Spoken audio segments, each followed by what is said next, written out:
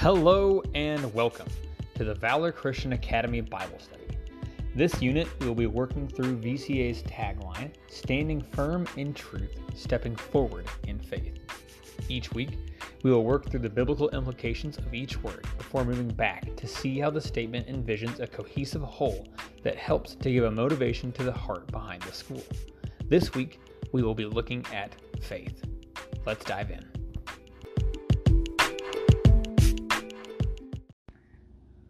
Lately, I've been reading through the book of Exodus, and I've been shocked at how often God either makes a promise or fulfills a promise he made in the past.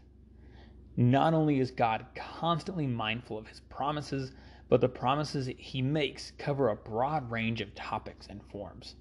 He promises multiplication of people, land, deliverance, presence, and more. And each time, he is faithful to those promises. As with all things in our walk with God, we should begin by looking at what God does for us to frame how that helps us understand how we should respond. Right from the beginning of Exodus, we are told, "These are the names of the sons of Israel who went to Egypt with Jacob, each with his family: Reuben, Simeon, Levi, and Judah, Issachar, Zebulun, and Benjamin, Dan and Naphtali, Gad and Asher." The descendants of Jacob numbered 70 in all. Joseph was already in Egypt. Now Joseph and all his brothers and all that generation died. But the Israelites were exceedingly fruitful. They multiplied greatly, increased in number, and became so numerous that the land was filled with them. Then a new king, to whom Joseph meant nothing, came to power in Egypt. "Look," he said to his people, "the Israelites have become far too numerous for us. Come, we must deal shrewdly with them, or they will become even more numerous. And if war breaks out, we'll join our enemies, fight against us, and leave the country." Throughout the book of Genesis, Abraham is told by God that his descendants will outnumber the sands of the shore or the stars in the sky. By the end of Abraham's life, he has 2 descendants, and by the end of the book of Genesis, he has 70. Hardly a more than the stars in the sky number. But 400 years later, at the start of Exodus, we begin to see God's faithfulness to this promise begin to come together. The Israelites have grown so much that they terrify Pharaoh and eventually are enslaved because of it. But clearly, God has been faithful to his promise to multiply the generations of Abraham, and he isn't even done yet.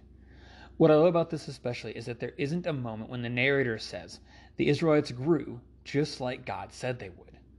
Part of God being faithful is not having to point out when he is being faithful. God is implicitly trustworthy, and all of his actions move toward him fulfilling his promises. There doesn't ever need to be a moment of drawing attention to it, because that's just always what God is doing. God doesn't stop there either. Exodus 3 and 4 are full of promises from God. In 3:7 through 10, God says, "The Lord said, I have indeed seen the misery of my people in Egypt. I have heard them crying out because of their slave drivers, and I am concerned about their suffering.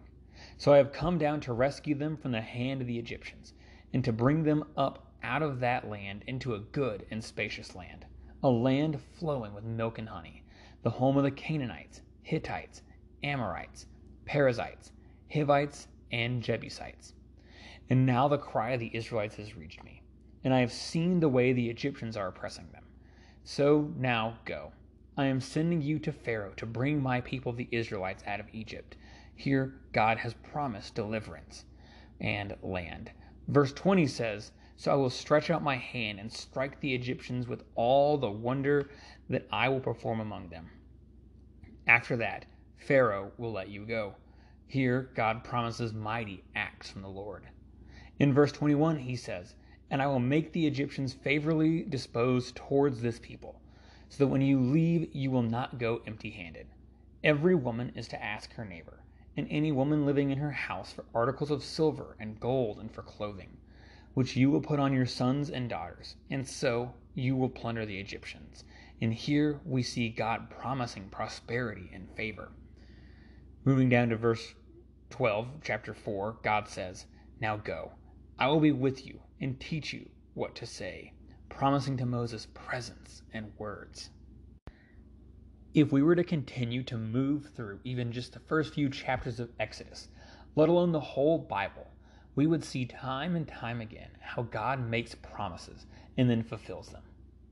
We know how the story of Exodus plays out, and we know that God does in fact deliver them out of the hands of the Egyptians, and on their way, the people of Egypt give gifts to the Israelites. We know that the Israelites continue to grow during their time in the wilderness and flourish even more when they finally arrive in the Promised Land. We know that in the Promised Land, God continues to be with them and give their enemies into their hands. We know that when the Israelites need someone to speak for them, God raises up judges and prophets to speak to the people on his behalf. We know that when the Israelites are driven out of the Promised Land because of their sin, God begins to take steps to restore them. The whole narrative of the Bible is one of God fulfilling his promises, one of God being faithful. Arriving in the New Testament, we see the fulfillment of God's greatest promises, tracing all the way back to Genesis. He will crush the head of the serpent, and we will once again dwell with him. God, because he is a faithful promise keeper, does what he sets out to do, and the things that he does are for the good of creation. That is what the faithfulness that God has modeled for us should look like. He is always making and fulfilling promises. What should the response from believers be in light of what God does? First of all, Christians need merely to have faith. There are promises throughout Scripture that we see God make and fulfill. He proves himself to be abundantly faithful through all situations. Our job is to merely trust that God will continue to do what he's always done. Secondly, we need to be people who reflect that faithfulness. We're coming off a particularly exhausting political cycle, and most people are keenly aware that all politicians lie. They say what they need to say during the campaign, and then most of their promises go out the door the moment they're elected. God anticipates a day where dishonesty, faithlessness, and deceit are no more. We, as Christians, are called to model Christ in every way we can. If God promises aid, presence, and favor, then we should strive to do the same and work towards a world where people can trust what we will say, and in turn, trust what God has said he has done and will continue to do for them.